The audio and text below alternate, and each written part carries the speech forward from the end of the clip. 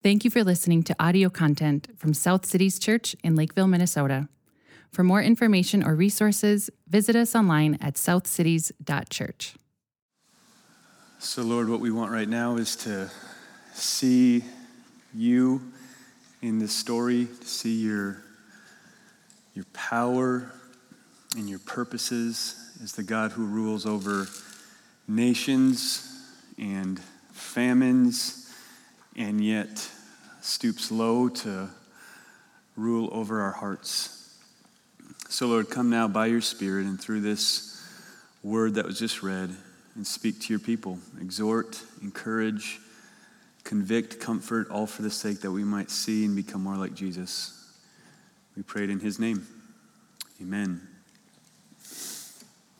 So today what we're going to see, the main thing I want you to see, and the main thing I think the author wants you to see, is that God is the great storyteller of all history. God's the great storyteller of all history, and we're meant to see that as we read along, because all of you now are experts in reading Genesis, right? You've seen the patterns over and over again. You've seen the story over and over again. You kind of have a sense for what's coming. And so the author's writing in a way going, you've read 40 chapters, and so as I'm unpacking these events for you, you have certain things that are coming to your mind. He's the author of all history, right? You've seen pharaohs before, right? You've seen famines before. You've seen foolishness and fighting and all these things before, and you've seen them all come and go. Rulers come and go, famines come and go, different patriarchs come and go, and yet God has remained. God has been with his people. God's been the one that stays and writes the story of our lives and the story of nations. And what we've seen in the storyline of Genesis and the whole story of the Bible, as we've pointed forward over and over again, is that the God of the Bible is the God who is with his people. He's with his people. He doesn't leave. He doesn't turn away.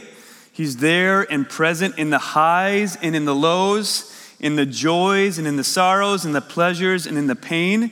And he pours out his power and presence, and even those things meant for evil, God works for the good of those who love him and are called according to his purpose. And these two things combined, on the one hand, that God is the great storyteller and author of all history, and on the other hand, that God is always with his people to remember and to redeem and to restore, is meant to bring the people of God deep rest if we'll sit with it long enough. If we'll think about it long enough. My God writes the story of history, writes the story of redemption, and my God never leaves me or forsakes me, but is always with me. And we are further along in the story. We're way further along in the story. We know God has remembered us objectively and redeemed us in Christ by the blood of the cross, restoring us day by day as he pursues us with goodness and mercy like we just sang about. Our future is secure and our hope is alive because Jesus paid for our sins and rose again to conquer death. Do you believe this morning that Jesus paid for your sins? Every last sin, every sin you've already committed, every sin you're going to commit, Jesus has paid for, which is what this whole story is pointing to. The story of Joseph has been a story of God's presence with him that kept him courageous, compassionate, and content somehow in all kinds of situations. And this is our story as well. We may experience suffering and sadness, or maybe you'll experience power and prosperity. And God's promise is that he'll be with us to help us rest in his promises and power at every step. In fact, I think Paul summarizes the story of Joseph and every follower of Jesus well in Philippians 4:12-13. Here's what he says. I know how to be brought low, and I know how to abound. In any and every circumstance, I have learned the secret of facing plenty and facing hunger, abundance and need. So what's the secret? What's the secret of just walking through life at rest, content, happy, joyful, hopeful kinds of people? I can do all things through him who strengthens me.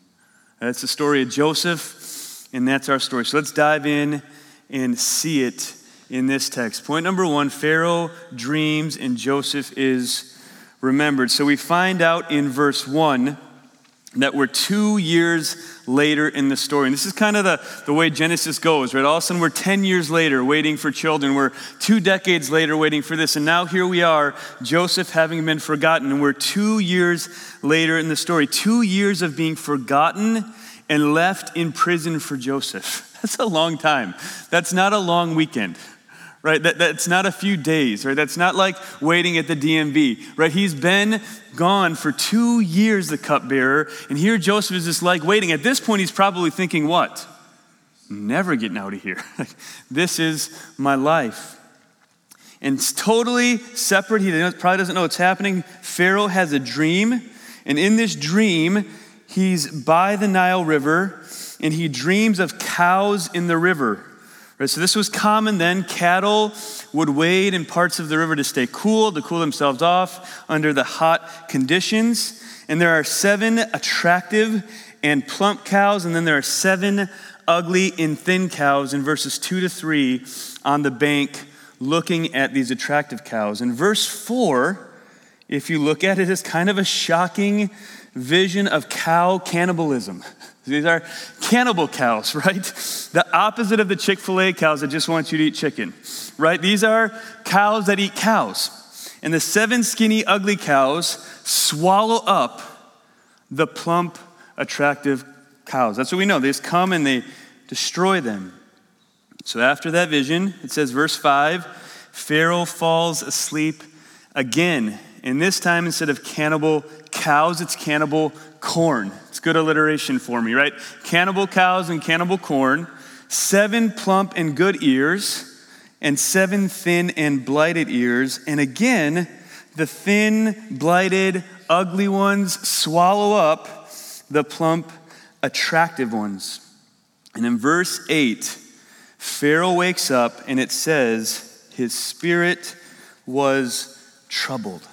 Why? And if you had those dreams, you'd go, I've seen too many Chick-fil-A commercials, right? You wouldn't interpret as much, but God, in the Word of God, is always working through dreams. He's revealing things through dreams, and even in the day and age we live in, we need discernment and help, but God can communicate this way, and He is here to Pharaoh, I think, to bring Joseph onto the scene. In Egypt especially, dreams were considered deeply meaningful, and to have 2 similar cannibalistic dreams would have shocked Pharaoh in a way that would have made him go, what is going to happen? What is going on? So we could say, well, how troubled was he? Well, one of the ways we can tell how big we think a problem is by how hard we go after a problem, right? Right? Like how many of our resources we bring to bear on the problem. And in verse 8, it says, he calls all the magicians of Egypt and all of its wise men. He's called all the pros, which means Pharaoh's desperate. He is woken up and he has a sense, this is a big deal. Whatever's going on is a big deal. And I'm going to marshal all the resources at my disposal to get the answer. Right? Pharaoh is desperate. And in these times, pharaohs would have been considered themselves gods. They would have bowed to them. They would have been considered kind of God-like. And in Egypt, that was all the more so. And this so-called God could not even interpret his own dreams. So he has to marshal all of his best, all of his brightest. Kids, I was trying to think of how to relate this to you. Maybe you've had trouble in school, like maybe math or reading or history or science, and there was just something you couldn't quite understand. Imagine if your parents knew you were having trouble and called 700 teachers to your house. Just one by one, let me help you. Let me help you, right? It's a lot of help. It's a lot of people coming on the scene. And that's kind of what Pharaoh is doing here. He's calling everyone he can think of to try to get the answers. And in verse 8, it says, none of them could help. So you can imagine now he's all the more troubled. What is this? What if I just dreamed about it? None of the pros, not me, who's like a god, none of us can figure it out. Well, then in verse 9, our forgetful friend, the cupbearer, comes back on the scene. The cupbearer who forgot about Joseph for 2 years suddenly remembers Joseph. 2 dreams in prison, 2 dreams in Pharaoh's court, and suddenly his memories come rushing back. In verse 9, the cupbearer sees Pharaoh is disturbed and has no answers from his pros. Probably when a Pharaoh is this disturbed is not a good time to be his servant, not a super fun time to be his servant. So the cupbearer is probably getting desperate, remembering prison. I like it when Pharaoh's happy. How can I help? And so he takes kind of a big risk. It's a big risk for him to recommend Joseph. In verses 9 to 10, he recounts his offenses. Think of him groveling at this point, right? I remember how bad I was. Remember how horrible I was. And then being thrown in prison. And in verses 11 and 12, he recounts the baker having dreams and him having dreams the same night. And he says, a young Hebrew was there with us, a servant of the captain of the guard, giving us the impression that he doesn't even really remember his name. The young Hebrew there, servant, and he was able to interpret our dreams for us. And then verse 13, he says his interpretations came true with precision. He got it all right. It happened exactly as he had predicted. And Joseph is remembered. And what we're meant to see here as good readers of Genesis, who've seen it over and over again, is we know God never forgot. So even though the cupbearer is remembering, we know God never forgot. Whose story is this? Whose story is this? Is this Pharaoh's story? Is this mainly about Pharaoh? Is this Egypt's story, the most powerful nation on the planet at that time? It's not. And it's meant to see that. We might just gloss over it, not quite knowing what culture was like then, but Pharaoh, who's supposed to be a god, cannot even interpret his own dream. He can't help himself. Neither can the best that Egypt has to offer. The cupbearer who forgot about Joseph for 2 years kind of comes in as the protagonist here to bring the help coming from unlikely places. This is God's story. He's with Joseph. He's working to preserve people from famine and extinction through a suffering servant in Joseph. God is with him. God has not forgotten him. And this is God's story. And God will bring everything to pass at just the right time. Think about had the cupbearer remembered Joseph at that first party. Is Pharaoh desperate? No, stuff's good. He's at a party. He's having a good time.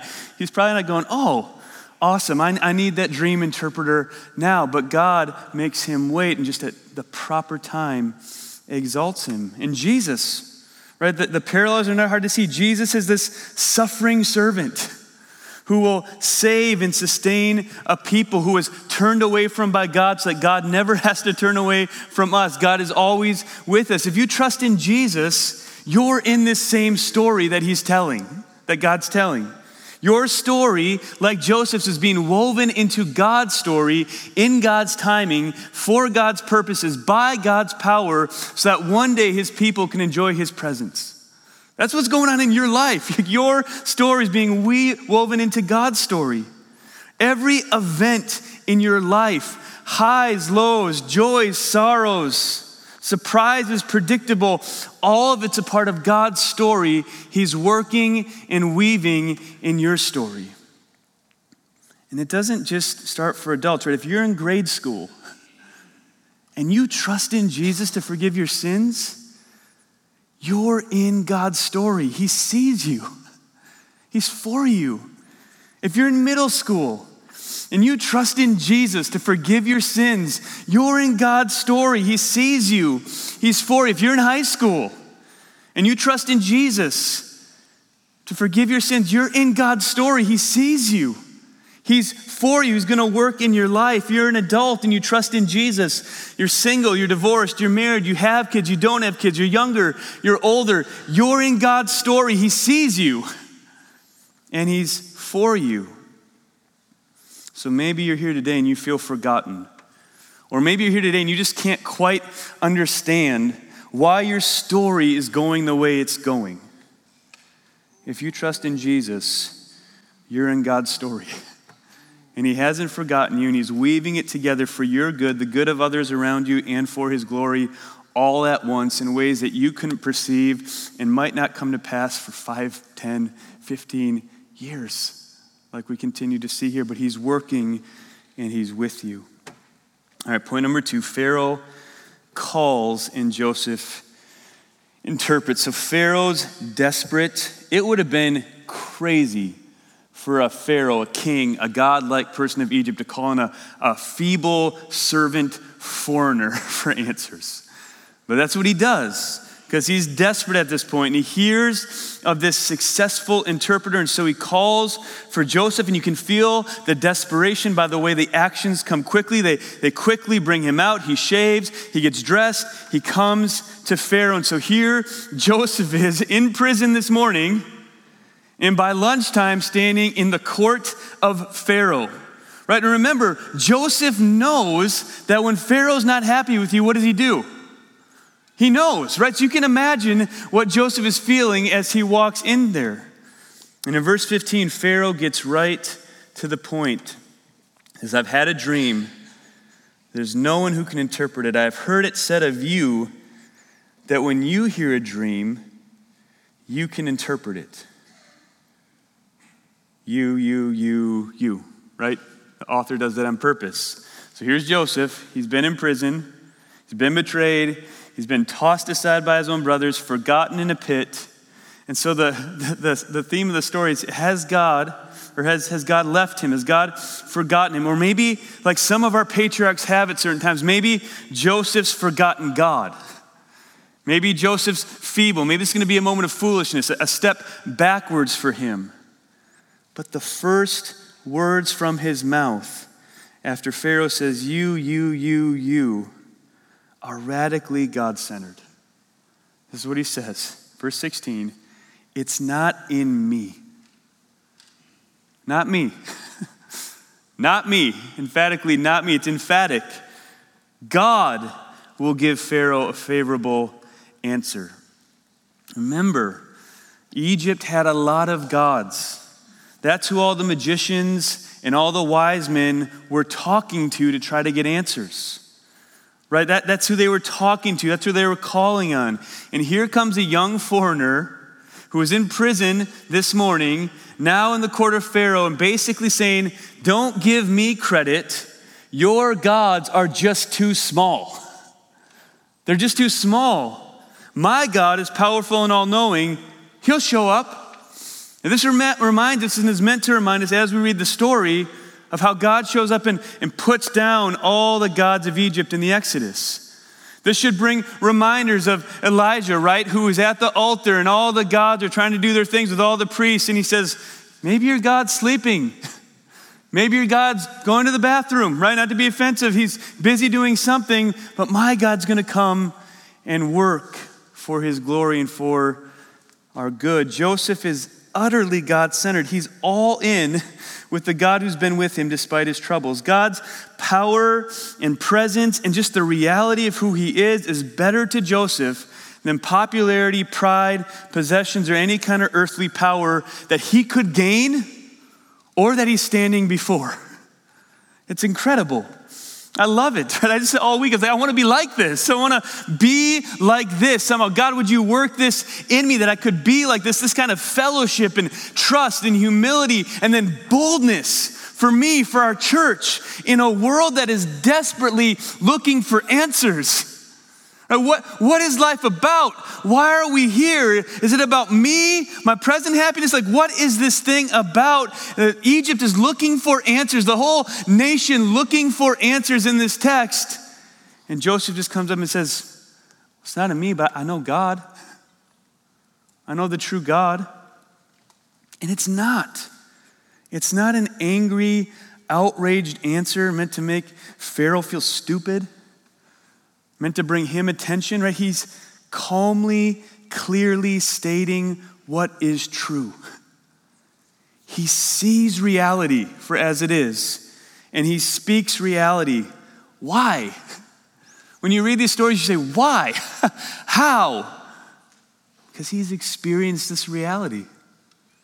God's been with him. God's been real. He's seen the past power and presence and goodness of God in the prison in being sold into slavery in several different dark places now. So now in Pharaoh's court, he can stand and say, I know God. I know God. I know him. He'll answer. I can't answer, but he'll answer. This past grace makes him confident of future grace. And what I want most for us, for me, for my family, for our family here, for these South Cities, is for God to be this real to us. For the gospel to be this real to us, for our hope to be this real to us. Like, there's a lot of things I don't know, and there's a lot of things I don't understand, and there's not many things I'm very good at, but I know Jesus. I know Jesus, like in Acts 4, when it's these common men, and they're talking, and the rulers, what do they say? They're astonished, because they could tell what? They've been with Jesus. These are just common, silly men, but they've been with Jesus. That's what my story is. That's what I want our story to be. Common, silly, weak, foolish on our own, but we've been with Jesus. So then Pharaoh recounts his dreams almost verbatim in verses 17 to 24, only with a little more detail about the ugliness and the frightening nature of the dreams. And in verse 24, Pharaoh laments that he has not gotten an answer from his very best professionals. And so then, in verses 25 to 36, Joseph interprets the dreams and gives the solution. So here's the interpretation. The interpretation is the 7 plump cows and corn are 7 years of prosperity, great prosperity in agriculture and business in every way, and food in Egypt. It's going to be great. But the 7 thin cows and corn are 7 years of extreme famine that will come with such power and such force as to devour everything up and make everybody forget about how good it was. And then almost to cement the weightiness of it, Joseph says, and by the way, because there's 2 dreams, what God's telling me to tell you about that is it's going to happen. There's nothing you can do about it. It's going to happen. So what's the solution? Joseph says the solution is find some good guys to take 1/5 of the prosperity during the good years, store it up to feed and save the people throughout the 7 famine years in the major cities of Egypt. And that way, Egypt and many other peoples, including a small people called Israel, will survive. They'll make it because of this. An interpretation, and not only an interpretation, but Joseph goes beyond the interpretation and says, I have your solution. Where does that kind of boldness come from? Where does that kind of confidence come from? Where does that kind of humility come from? Well, again, we don't have to wonder. Notice how much God is on Joseph's lips, even as he speaks to Pharaoh here. Verse 25, God has revealed to Pharaoh what he's about to do. Verse 28, God has shown Pharaoh what he is about to do. Verse 32, this thing is fixed by God, and God will shortly bring it about. Again, as good readers, we should be asking, whose story is this? Who does this story belong to? Who's in charge here? Pharaoh, godlike Pharaoh? No. Can Pharaoh change God's plans? Can Pharaoh stop the famine? Can Pharaoh do anything here on his own? He can't. God has remembered Joseph. God has revealed to Pharaoh. God has fixed what will happen, and God will surely do it. He does what he pleases. And for us, that's good news, because what he pleases to do is work for the good of his people and the glory of his name. Just kept thinking this week, I want to be this God-centered in how I think about everything. And I want to be this God-centered in how I think about everything, not because I want to check some box or feel better about the way I talk about things, but because it's true. This is true. This is how the world works. This is how the world is. I want us to have the gospel on our lips. Right? Just, it's true. It's the most true thing. It's the best story. I want us to be humble and not take credit for anything, not false Minnesota nice humility, but like God is real and I am who I am humility. And at the same time, be courageous and point to Jesus for everything. God's been with Joseph, near to him in the pit and the pain, And Joseph has responded to God's kind presence and power with a faith that humbles him and points to God's goodness and plans and purposes and power. Last point, Pharaoh appoints and Joseph leads. So in the last 21 verses of this chapter comes this extreme turnaround in Joseph's life. Pharaoh hears of Joseph's wise plan and says, honoring the true God, can we find a man like this in whom is the Spirit of God? In other words, Pharaoh is saying, we need this powerful, interpreting, event-causing God on our side, and I can see God's with this guy. We need him. And Pharaoh, who's supposed to be godlike, is giving credit to the true God and appointing Joseph in command over all of Egypt with the very authority of Pharaoh himself. You see it in different ways. Verse 40, Pharaoh says he puts him over his house and all his people. In verse 41, he then puts him over all the land of Egypt. In verse 42, he gives him his signet ring, which he would need to enact orders as if he were Pharaoh himself. And Pharaoh gives him power and clothes and gold chains and all these things to fit the position. In verse 43, he makes him ride in the second chariot so that all will need to bow down to him. And in verse 45, he gives him in marriage to a noble, aristocratic, religious priest's daughter, high society with all the plethora of gods. He's now rich and powerful, and everything is at his disposal. And again, we would say, whose story is this? Whose story? How does this happen? Right? Is Pharaoh really the one raising Joseph up here? Or is it God causing the cupbearer to remember at just the right time so that God could get glory and Joseph could do good for his people? Joseph was humbled and now exalted to save his people. And again, he's pointing beyond himself. Jesus, humbled to the point of death on a cross, that God might raise him up and exalt him so that what?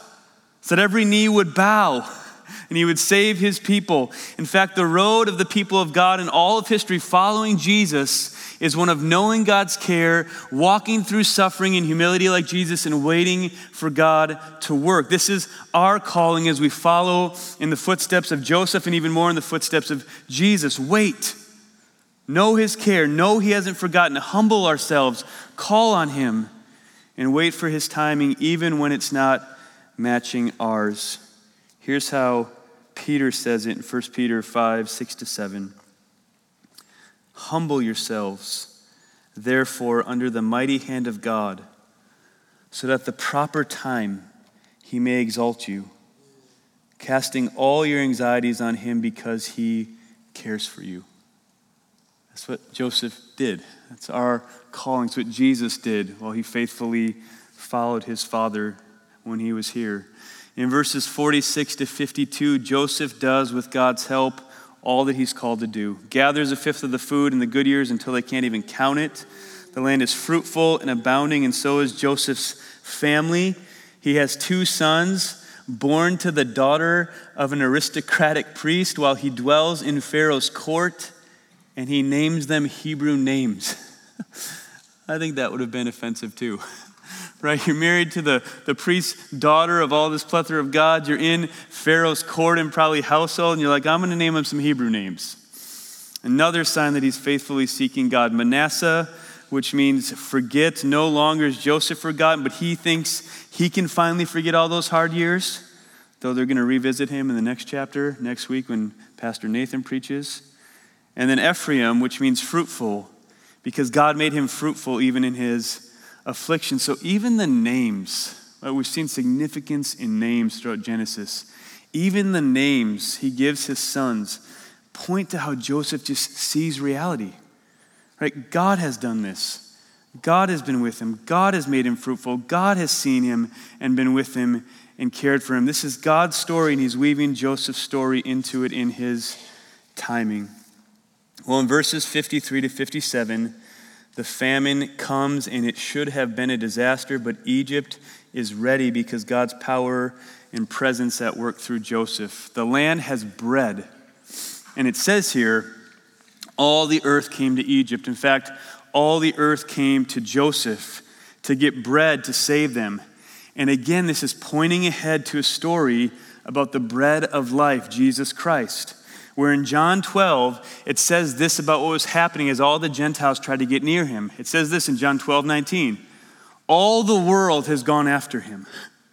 All the world coming to Joseph, all the world going after Jesus. This was spoken by the Pharisees. They weren't happy about it. Despite their best efforts, people wanted Jesus, the bread of life for their hungry souls, and they would crucify him and put him to death, but his resurrection over that death would only have more and more come to the bread of life. All the world come to the bread of life. Indeed, many have come to Jesus and taken the bread of life into the whole world and into their own souls, even all the way to Lakeville, Minnesota. Where we're part of all the world coming to Jesus, where we're gathered to worship him today. So as we think about that, the story of Joseph in Genesis, the story of the bread of life who came and lived the perfect life we couldn't live, died the death we deserved to die, rose again to conquer death, and put his spirit in a bunch of weak and fearful disciples to make them bold and courageous and take the gospel to the ends of the earth. We should ask the question, whose story is this? Whose story is this? Like, who can write a story like this? Who's powerful enough to make this happen? Who's powerful enough to use weak and foolish people to make his name great? Who's wise enough to make it happen? Who's strong enough to weave our stories into this grand story for our good, the good of others around you in his own glory? And the answer that this story of Joseph points to is the only true God, who sent his son to die on a cross to save us from our sins so that he could be the bread of life for all who would come and would save us from the famine of our souls that so easily run after other things. He satisfies. He's the bread of life. He saves. He satisfies. He sustains. This is God's story. When I say this, I mean everything. Everything is God's story. And the beauty of his transcendence in his power is that he's also immanent and draws near to you and weaves your story into his story for your good, the good of those around you in his glory. So would you bow your heads? And I'm just going to ask you a few questions as we meditate and come towards communion. Right now, I just want to give you some moments of silence and solitude. It's something we don't have much in the world that we live in right now. And I just want you to think about your story. I want you to think about the highs and the lows in your life right now. I want you to think about where you are and where you've been. And I want you to recognize, as you think about that, how God has been with you every step of the way. And just take a minute or two and think about your story and the way God has been with you in it.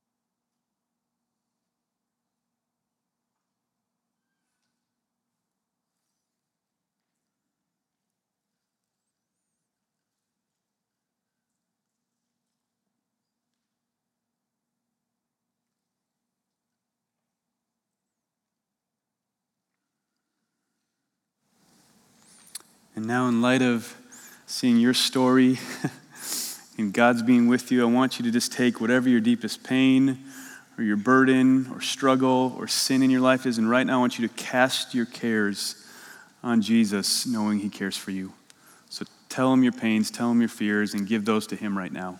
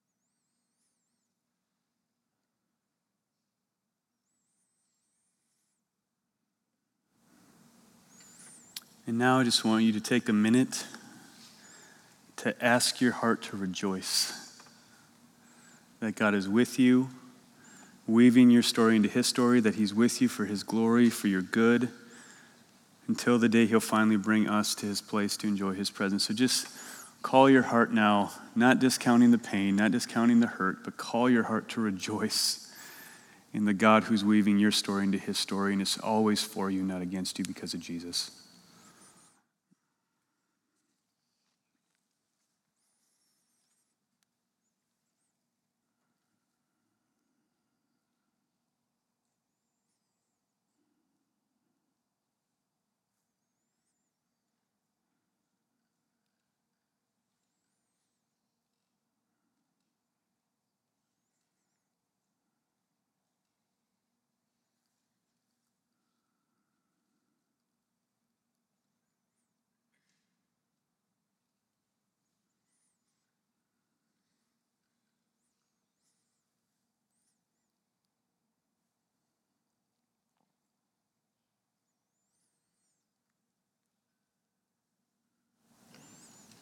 So Lord, thank you for being with your people.